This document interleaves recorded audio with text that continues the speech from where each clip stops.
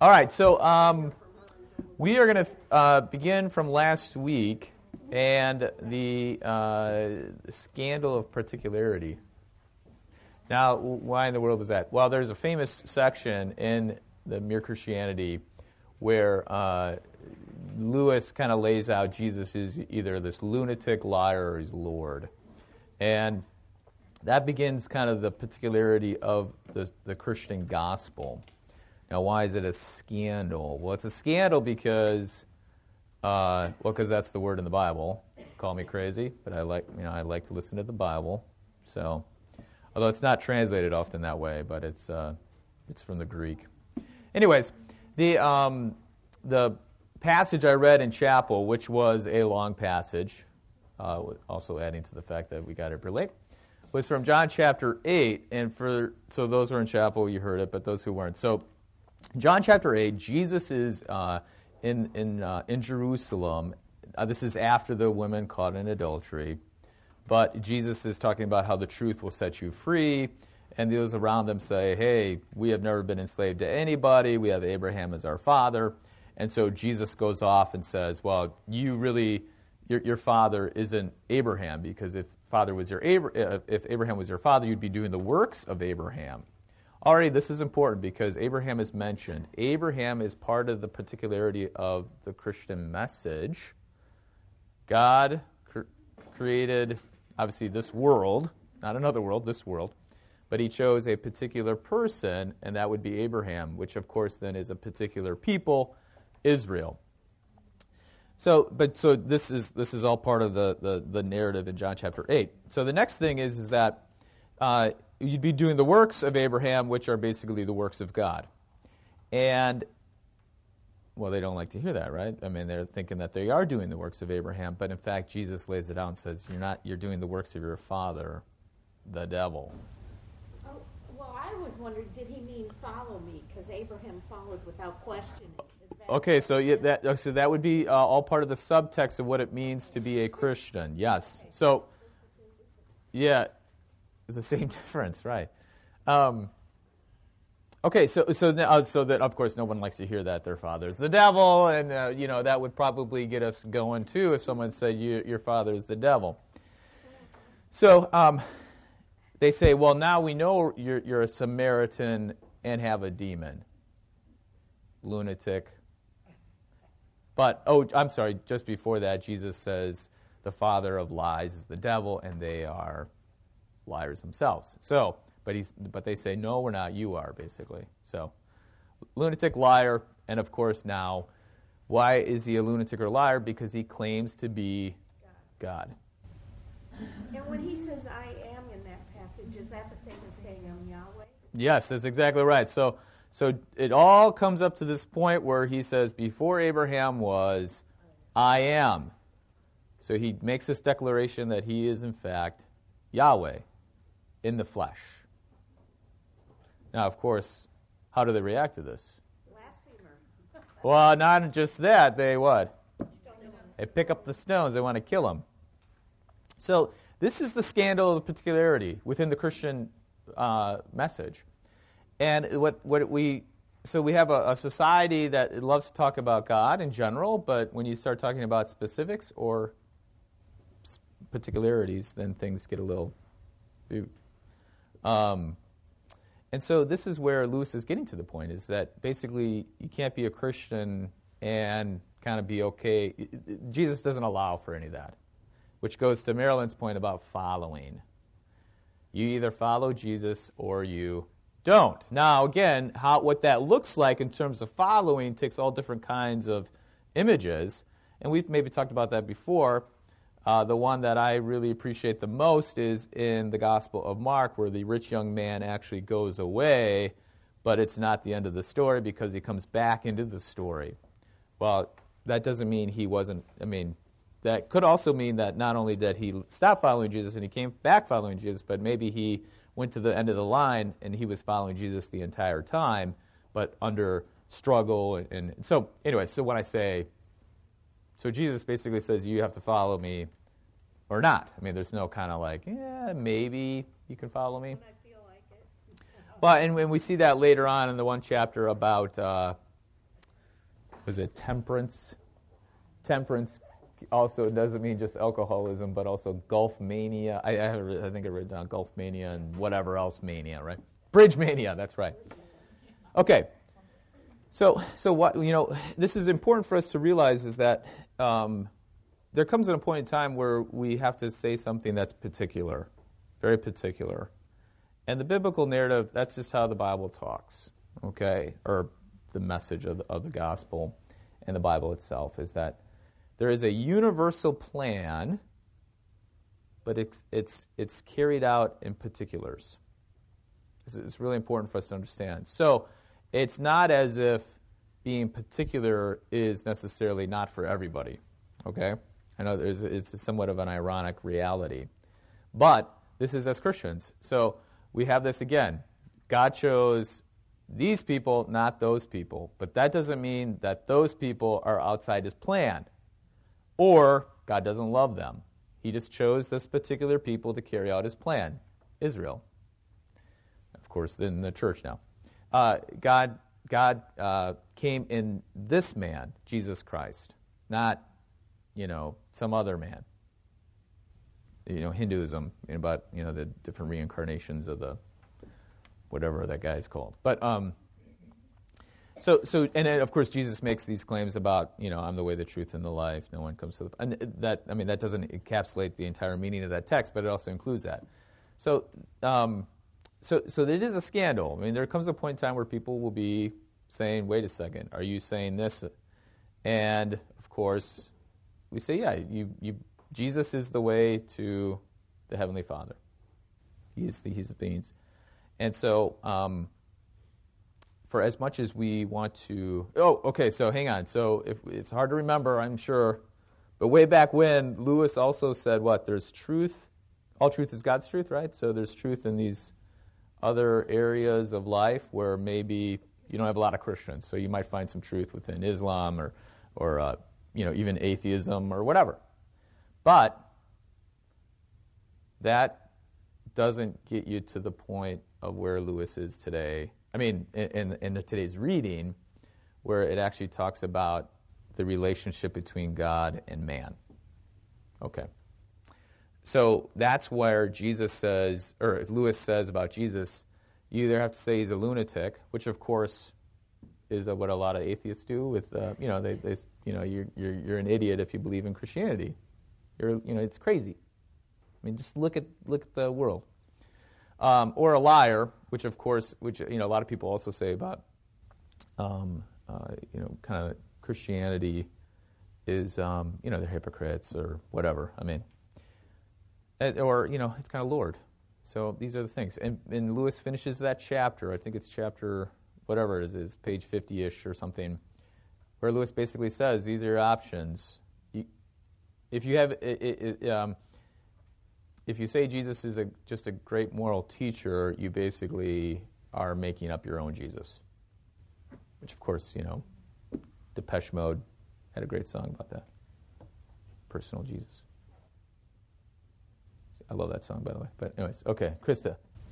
I think Jesus said very clear that He is God's Son. But I think in Christian circles, there's always this fear about the Jews. The Jews are the chosen people. Yeah. And in this way, but you cannot say if they don't accept Jesus, they are still chosen people. Well, okay. So now this is a whole other ball of wax here. But the reality though is that. So let's think about, in terms of the Christian message, there is no Christianity without going through the history of Israel. So, but the thing is, though, what makes a Jew, right? And actually, that nomenclature, we use it okay today, but that's not actually biblical. Jews is used, but the word in the New Testament is Judean or Judean, specific region, and it was. It was kind of derogatory towards this group of people. They necessarily didn't self-identify themselves. That's tangent, but I think that's important. Anyways, so the whole point is that Jesus is saying where does the history point to? Where is it going, right? So you do have, in John chapter 8 specifically, you have these two particular histories now, and Jesus is making these claims now. So, I mean, to a certain extent, you know, if you want to use the word, if you want to, we're all Jews now, in a sense. I mean, I say that kind of teasingly, but the fact is that our history now is organically and specifically tied to the Old Testament. That's our history. That's not just, yeah. So we are Gentile, but we become now part of that family. Aren't we children of Abraham? So we are children of Abraham, yes. Yes, and that's the whole adoption that Paul talks about. But it's valid. I mean, it's true. So, yeah, anyways. So, yes. So now we have a whole other question. And that goes to what Lewis says, I think, I can't remember if it's in this chapter, it's somewhere in my outline, where we have this constant question about other people. But, you know, before I believe in Jesus, I need to make sure about these other people. And Lewis says, well, God doesn't actually talk about those other people. He's really talking about you. And of course, I really enjoy that quote because I have to remember that. Because I get that question a lot from everybody. Well, what about those people? And frankly, we don't know because God doesn't really say. Oh, so the two objections at the end of our first chapter from today's reading. What are God's arrangements for other people? Well, God hasn't told us those arrangements, but He's told you the arrangements for you. But in the meantime, if you're worried about the people outside, the most unreasonable thing you can do is to remain outside yourself, right? And especially so Lutheran theology. This is again, I use the large catechism today in the outline quite a bit. We're not going to read all those quotes, by the way, but that's just for you to ponder later. But small catechism, again, I think I mentioned this a couple weeks ago in the explanation to the creed. It's God has made me and all creatures. God has saved me. God has sanctifies me. There is no world without, your world doesn't exist if you're not in it. So in that frame of mind, Lewis is really basing that, his whole discussion is based on that. Your questions about other people are mute if you don't exist, if you aren't within the salvation plan. It's common sense in a sense. Okay. So that goes to Chris's point too, is that we have a lot of questions about the history, and so what's their status as the chosen people, right? And in John chapter 8, so the question would be, are they still God's chosen people? Well, yeah. They're still part of that history.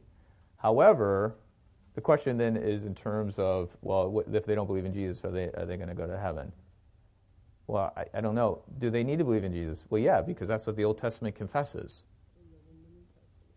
Yeah, so think about it in terms of the New Testament and the witness that they talk about. What are the scriptures of the New Testament? The Old Testament. So you have all the early apostolic preaching based on the Old Testament. So that's why if you want to say Jews need to believe in Jesus because that's what the Old Testament says. Now, of course, some people won't say that. That's you're Christianizing the Old Testament. Where I would say that's precisely the argument that's being made in the Gospels, in the epistles, and the rest of the New Testament. So okay. But that, again, that's a particularity. Meaning, Jesus comes and says, this is how you read the Old Testament.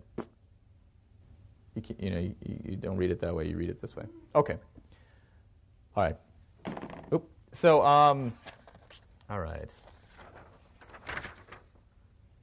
Okay, so now we have the practical conclusions of this particularity. If the scandal particularity means then God works in particular ways. And what are the three ways that Lewis brings up? Baptism, belief, and the Lord's Supper. This is really helpful for us. And as Lutherans, this is like, this is like hitting softballs over the fence, because we should be like, yeah, of course. The thing though is that so Lewis doesn't get into he doesn't get too much into the doctrines, right? He says my Methodist friend would prefer if I talk about belief more than baptism and the Lord's Supper. But I think what he does is pretty brilliant in terms of the human condition. But Holly?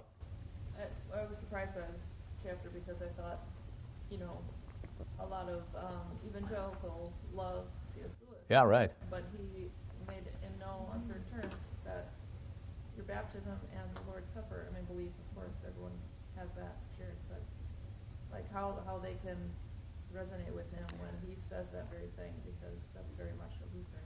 Well, it's sacramental. It's sacramental, right? Basically, Lewis he believes in the sacraments.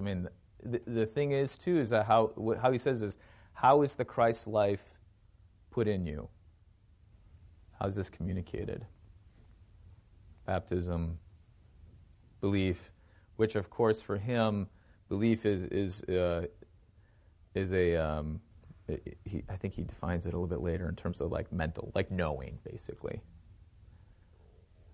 It's not like the content of the belief, like the creeds or whatever. But and then of course then the Lord's Supper. So that is very sacramental. And what Lewis does though is, well, first of all, he articulates that in terms of grace, right?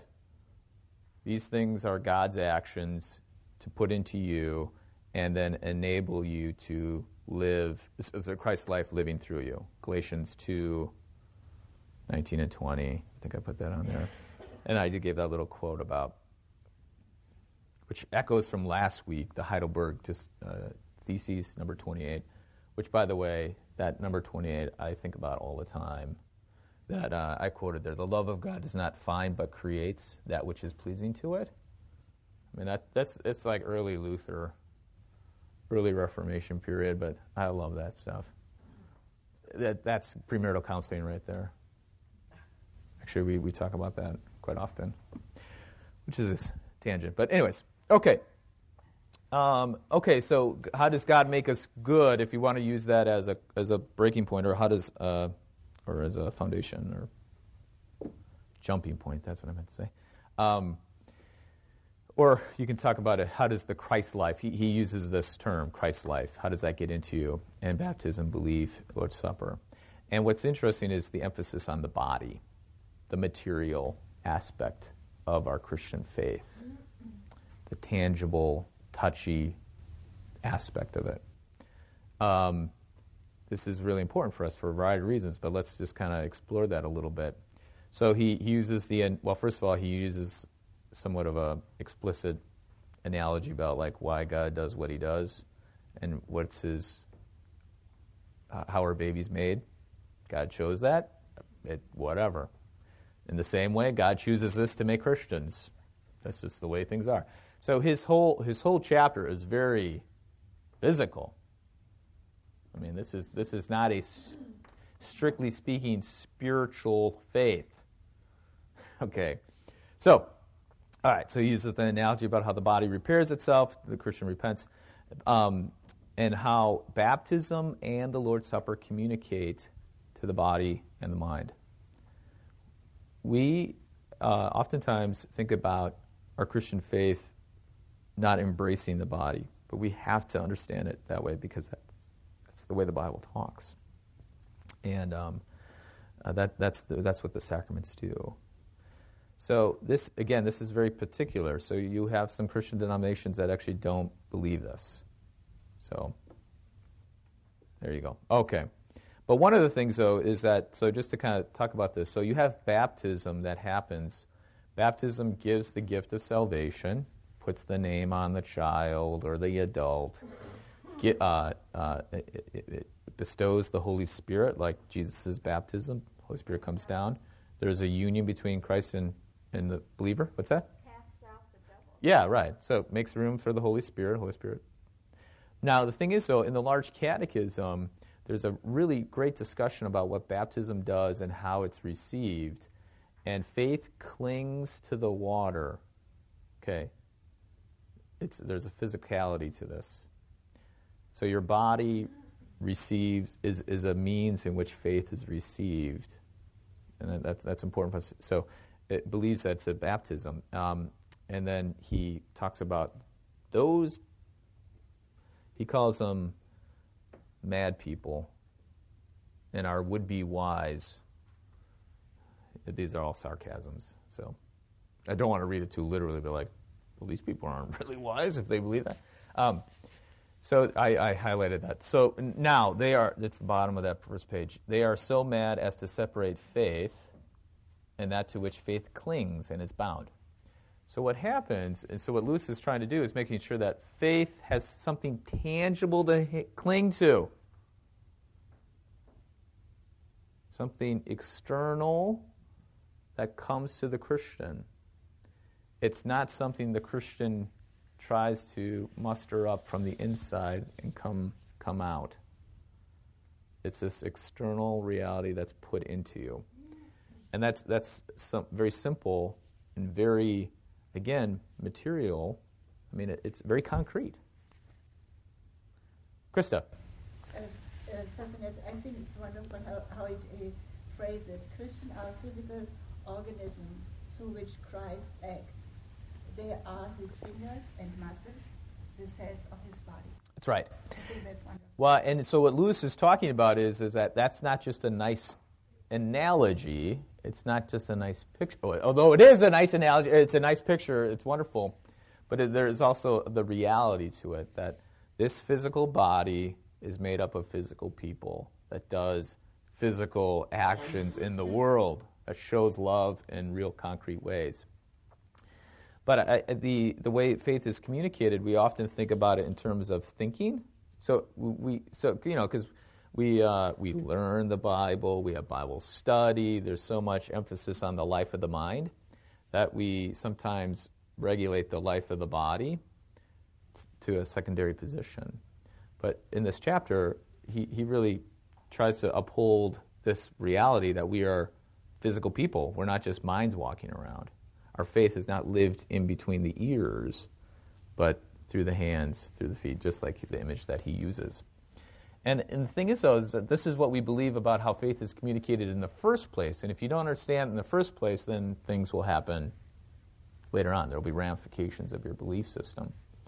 And this is where this happens in other Christian denominations, where there's a heavy emphasis on the living your faith between your ears.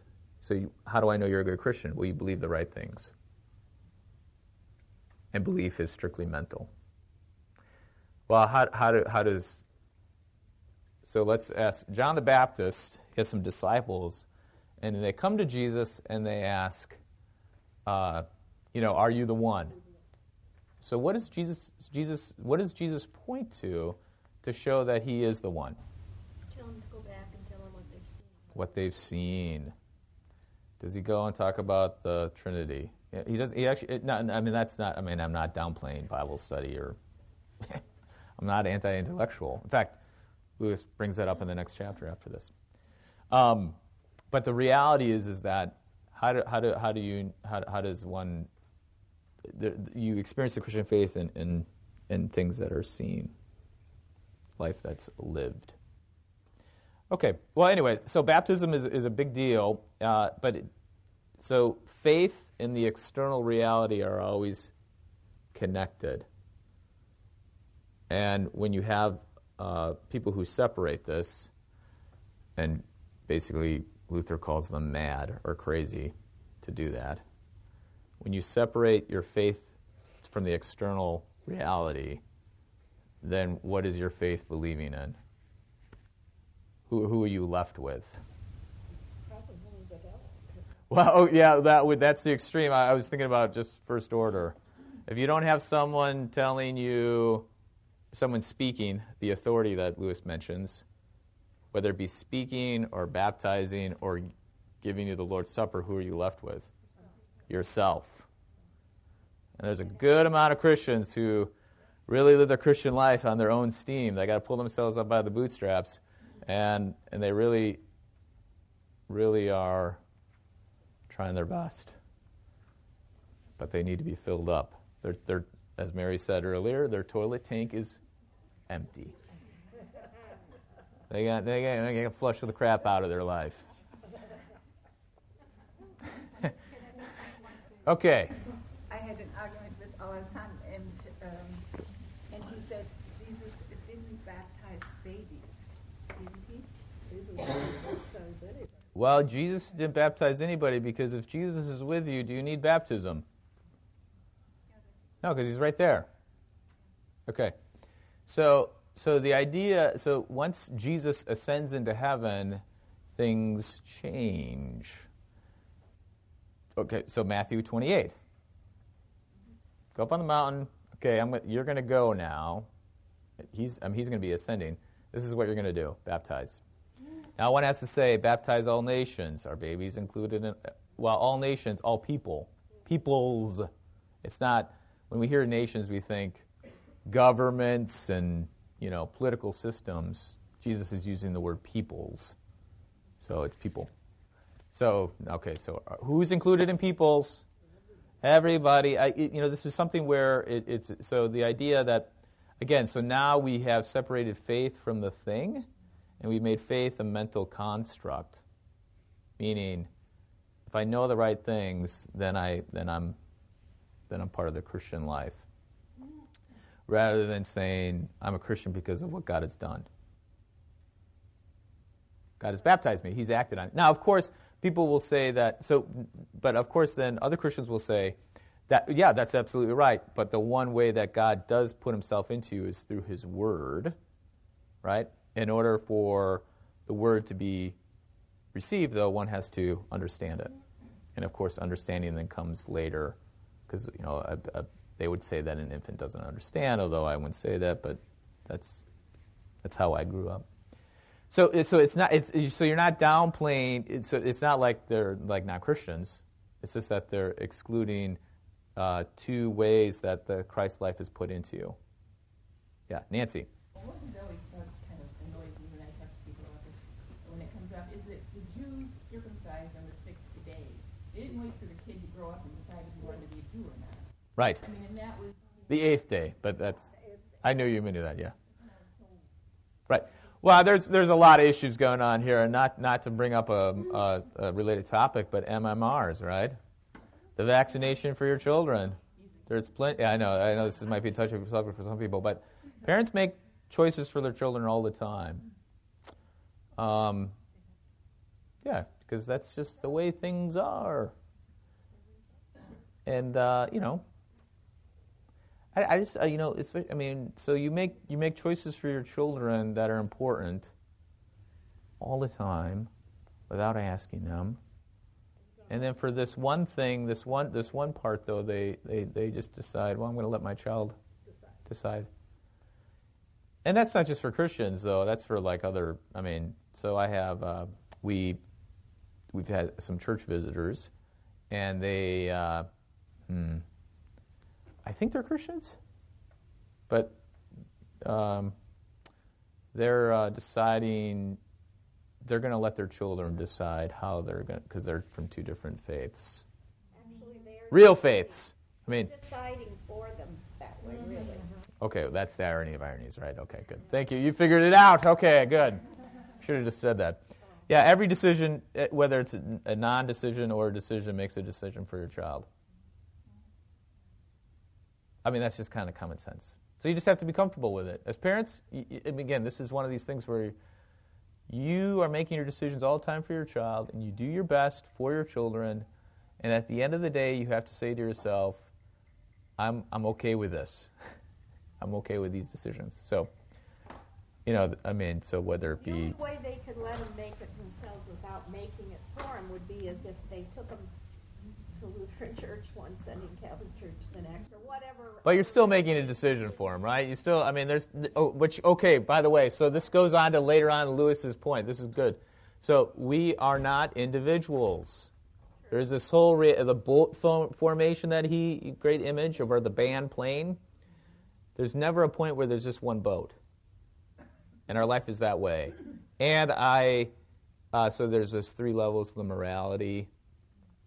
Harmony between individuals, harmony within the individual, and then like harmony with purpose, a purpose in life. So the idea that you can, if you actually think that's true, then there is no individual unto itself apart from others. Meaning, there's never a point where you say, "Hey, I can do this because it's only affecting me." it always affects other people.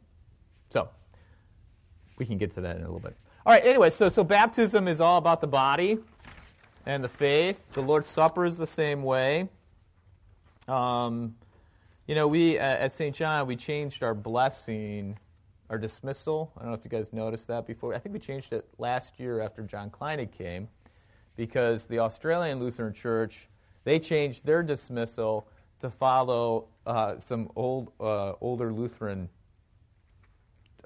doctrine, which for many of us, we probably haven't even noticed because we already believe this, so it kind of makes sense.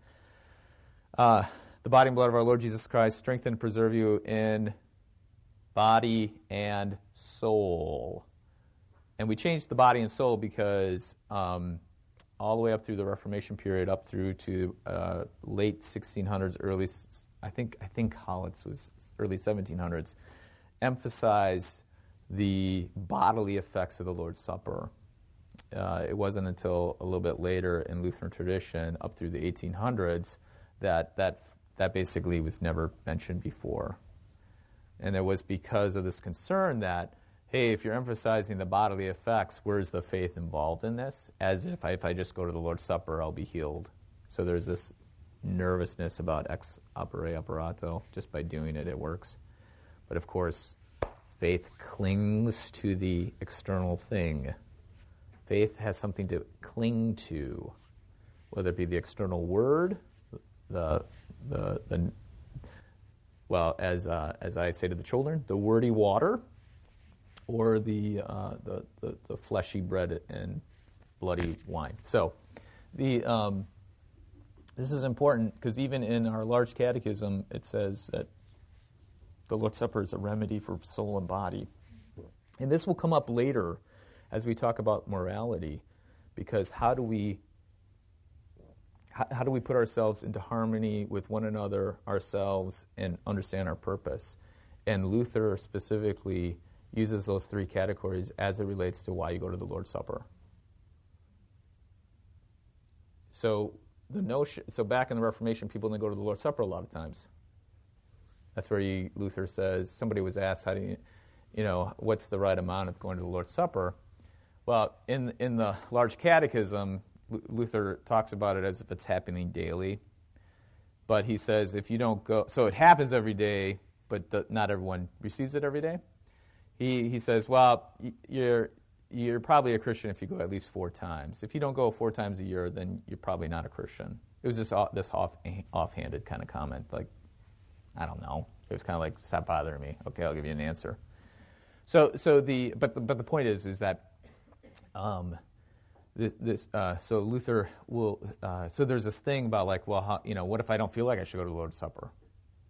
So Luther's like, first of all, he goes, reach inside your shirt and make sure that you still have flesh. And then if that doesn't work, ask your neighbor. So you find if you're in harmony with yourself, if you have a body, you are not in harmony with yourself. If you really believe you're in harmony with yourself and you still don't feel like you don't need to go to supper, ask your neighbor, and your neighbor will tell you, take a look at the world, okay? Things are out of order. There's violence and all hell's breaking loose. Okay, and then last but not least, you go to the Lord's Supper because the devil's a liar, and the devil tells you that you don't need to go, which would be the purpose of why you exist. I mean,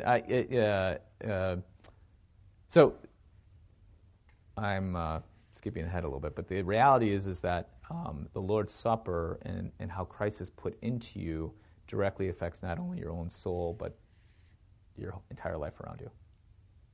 So this is a great thing about the communication of Christ's gifts through your body.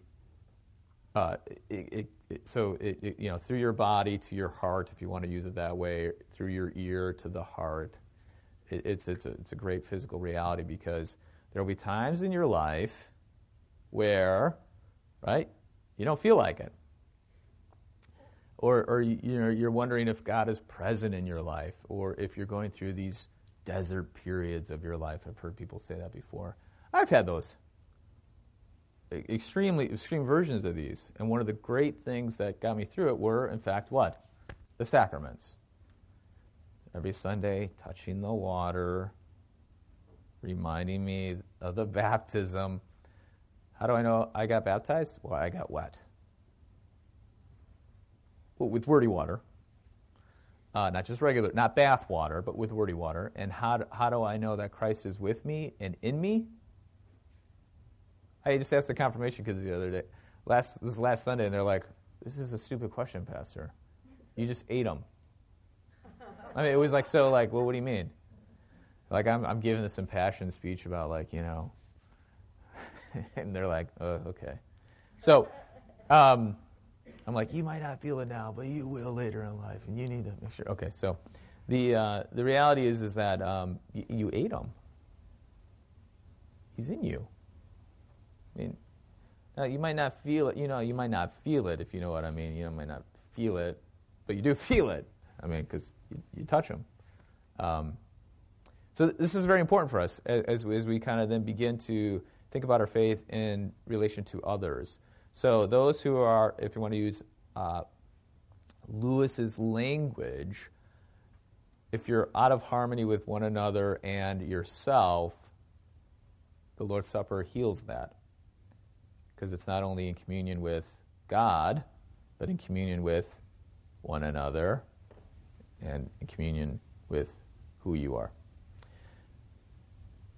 So that's why Luther always talks about running towards the sacrament. Okay. As I thought that we just had only 4 or 5 times a year in our church, and what was always a little bit hesitant for me to take the Lord's Supper, I'm worthy. Right. Well, how do you know if you're worthy, though? Small catechism. How do you know if you're worthy? Never. Well, because you're a sinner. I mean, it completely turns it upside down, right?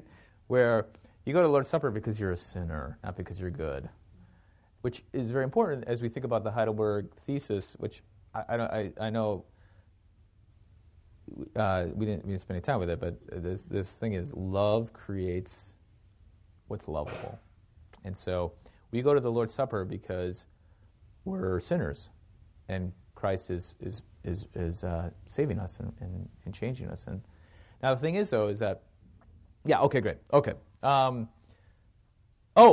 Great. So this is really important for us too, is because this is very unique to Christianity, because there are faiths who don't uphold the body, and I use the word Gnosticism, which is like total nerdville, but Gnosticism, there's a Christian version, but just kind of generally speaking, it separates the body and the soul, or the body and the mind, where the most important thing is that it's your soul or your mind, and heaven is disembodied, people.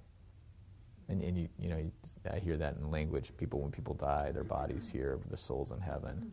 It's not actually what the Bible says, but the Bible talks about people being in heaven, but people are people.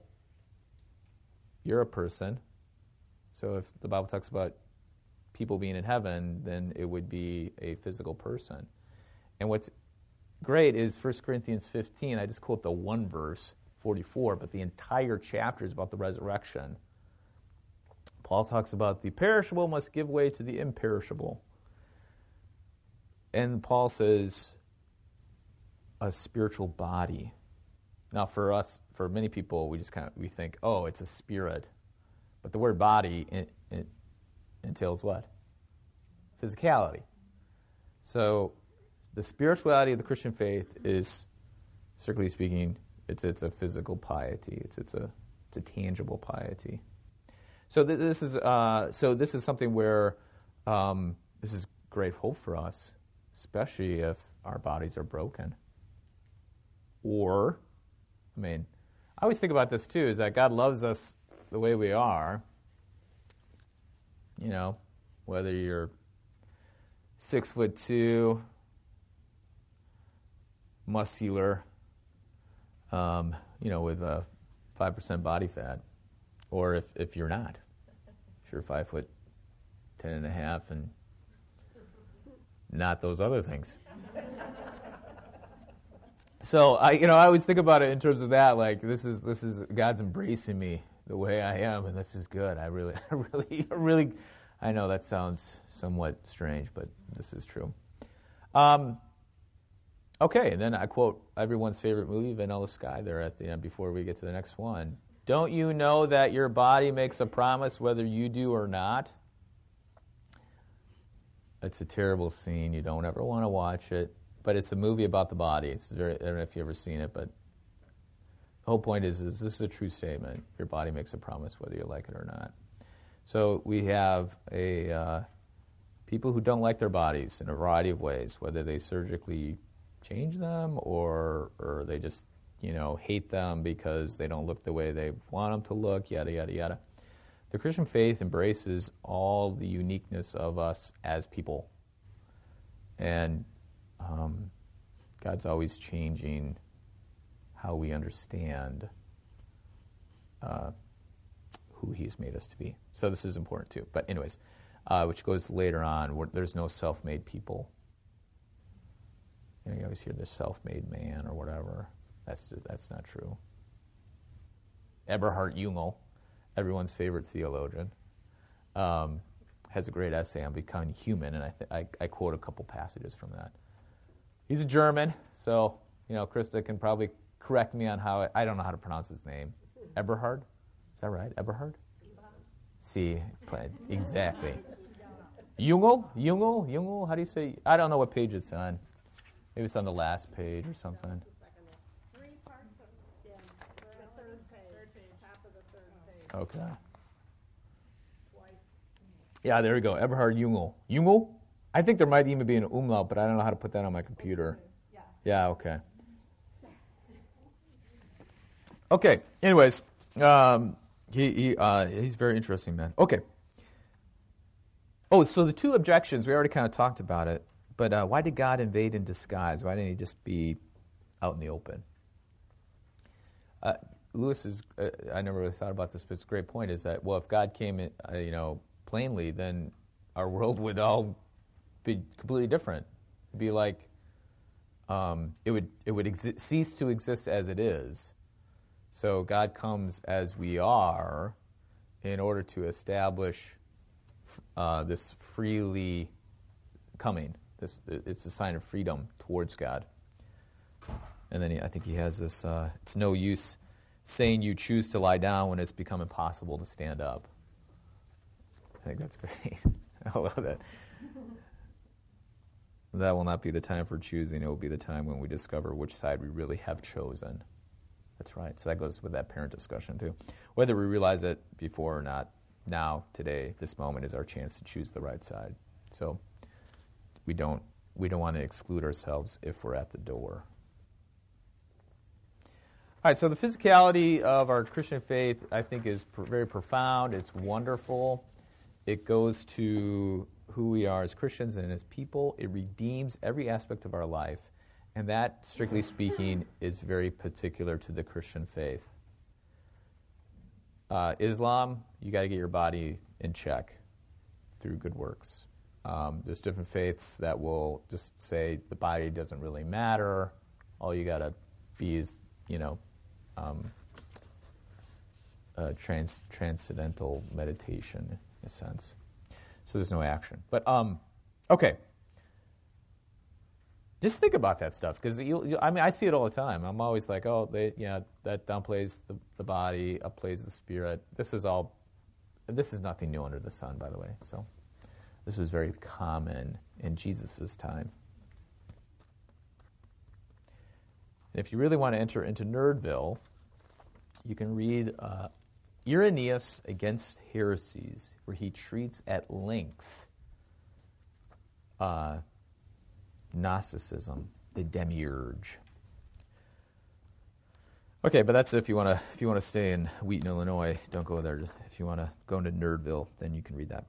Okay, the morality, the 3 things, and this is really I found this very helpful, and I quote some movies here as the harm. Okay, so morality does 3 things: harmony between individuals, as I said before, yada yada. But let's kind of explore what it means then. If you have harmony between individuals without harmony on the inside, I just watched this movie the other night. Holly went to bed early, and I was like, I'm going to watch this. Because it's a movie she will never ever want to watch with me. It's called Snowpiercer. It's a strange premise. It's a strange premise, but but part of their whole society is order is the barrier that holds back the flood of death. We must all of us on this train of life remain in our allotted station. We must each of us occupy our preordained particular position. So it's the end of the world, post-apocalyptic. Rather than having a flood of water, it's all ice. And rather than a boat, they have a train. But things are not well inside. There's perfect harmony between individuals, but not perfect harmony on the inside of the individuals.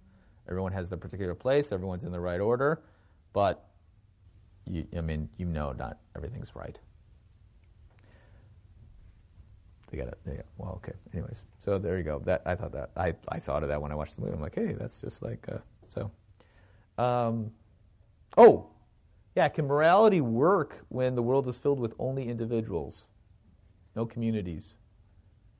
Of course, you would say no, right? But think about the ramifications of what that means then, even within American society, and even the way we talk about relating to one another. I don't want to be a burden on someone. Okay, then don't have friendships. Be alone.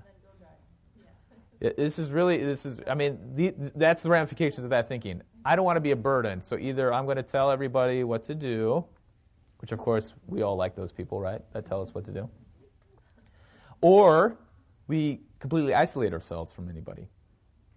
Relationships, and especially friendships. I didn't talk about this because I had written this already, but the thing is that you can't have any friendships with that. And that's why a lot of us might not have friends. But everybody has to carry their own backpack, and not wanting to be a burden doesn't mean you don't have friends. You've got to carry your own backpack, make plans. What happens if you can't? Then who carries it? Then you have to ask for help. Ding, ding, ding, ding. Okay, good. So this is the point, though, is where you get to the point where you need to ask for help, but we decide we're not going to. That's usually when you don't want to be a burden. It's at that point. Although, when I talk with people who are older. Yes. That's right. I'm not afraid to ask.